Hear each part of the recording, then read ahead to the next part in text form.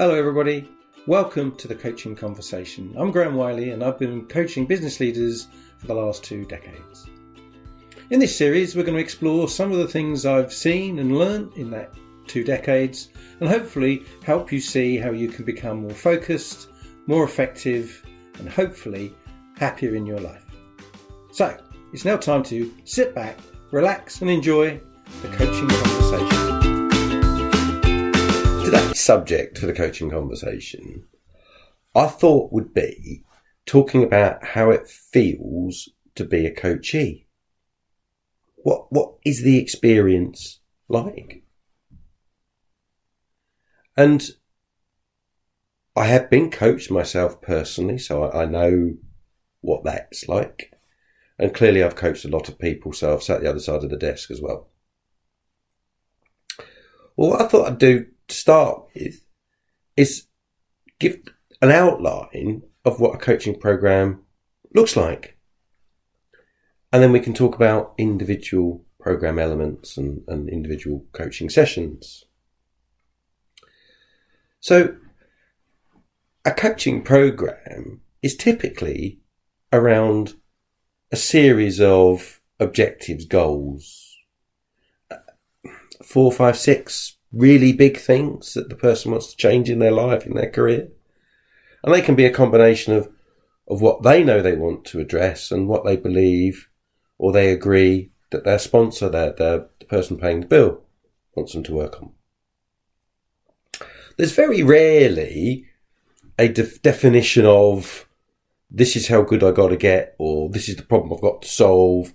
It's more get better at, learn to deal with, rather than get A stars in this particular subject.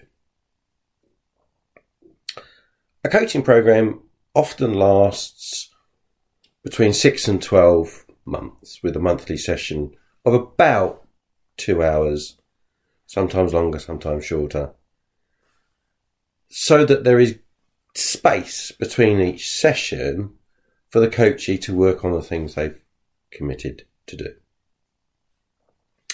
So in simple terms, the coachee has identified the things they want to change in their life, in their career, the big things. And as each session unfolds, they agree that they're going to do certain things differently on each of those goals and objectives to make the progress that they're looking for. And in reality, it's a cumulative process. You don't identify the problem in session 1 and put it to bed by session 2. Usually they're big, meaty subjects. And so there's a journey that they're going on through the course of the program. And each session is a review of that progress in the previous month. Lessons learned, celebrating success, planning work for the next session, the next month. And it can be a very wide-ranging conversation, as you can probably imagine. So as a coachee, you are committing to change in your life. As a coach, you're looking to find ways to help them do that, to think about how they might do that, and then to hold them accountable for things they promised that they would do for themselves during the course of that program. You're also a support function. Not everything goes right. Sometimes things happen along the way that we weren't expecting, and you help them pick up and make the most of those situations. Occasionally, some of the goals do get put to bed during the course of the program, and you can add new ones along the way if you choose to. So, as a coachee, what's it like? Well, the first thing is have a conversation around the ground rules before the coaching program starts. And that is outline the program itself. Outline some of the tools that might be being used as well as the program. So, for example, are they going to take a psychometric test? So, for example, are they going to do a 360-degree feedback survey? For example, are they going to do some background reading or some specific learning on a particular subject?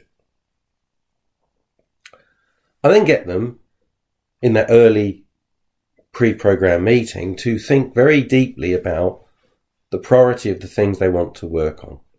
What are the half a dozen or so things in their life they really, really want to change?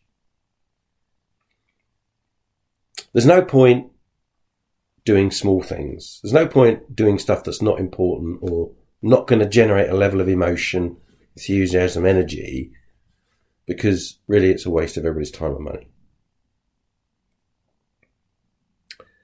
So then we get to the first session. And obviously if there's been a 360-degree feedback or a psychometric test, you can deal with that. But equally, having identified what the main goals are, as a coach, I'd spend quite a bit of time in the first session unpacking each of those to be sure we really understand the issue that's at stake. Now, if it's a relationship issue, what is it about the relationship? How does it manifest? What are the problems that it generates? Not necessarily what the causes of it are, but what is it at the heart of this relationship that's a problem? If it's a hard skill such as public speaking, go through examples of where there's been a problem. Go through examples of the impact it's had on them in the past.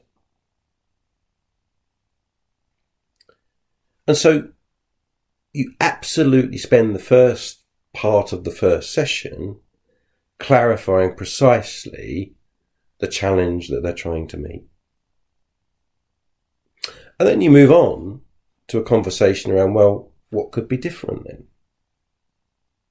What would you like to experiment with, to try to do differently that's going to give you a better outcome, or hopefully give you a better outcome?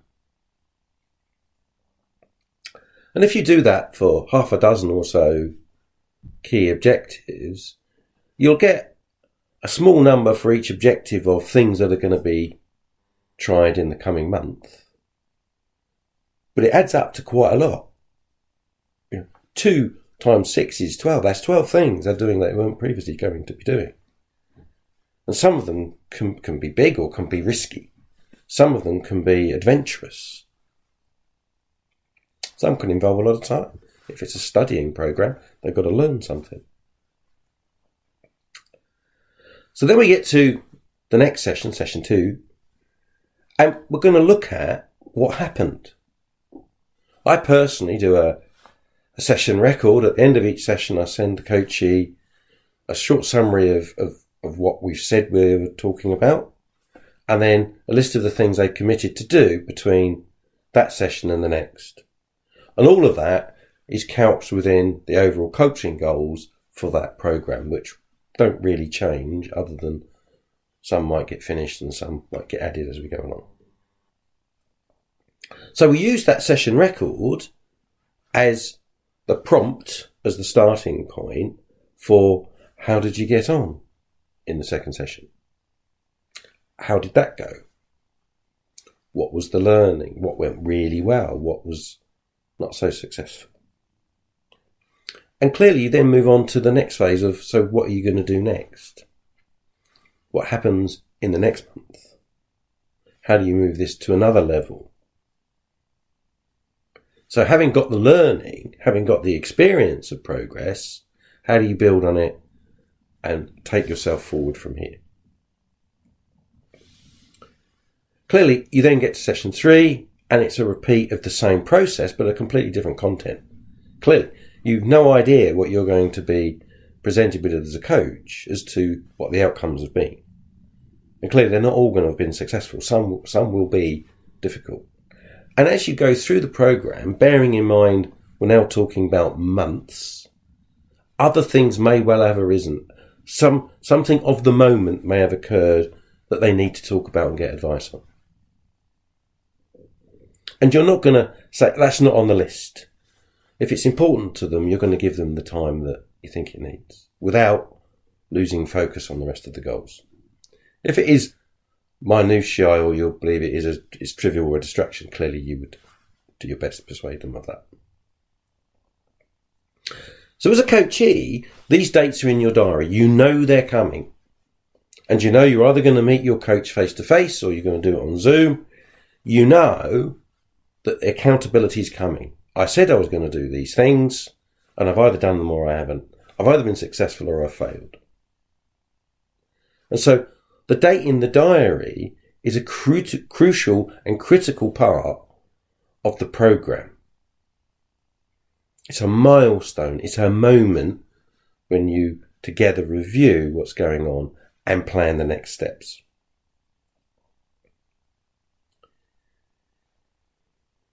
Sessions for me are closed. They're strictly between me and the coachee. And so they can be as open and as honest as they need to be. They can share feelings and emotions. They can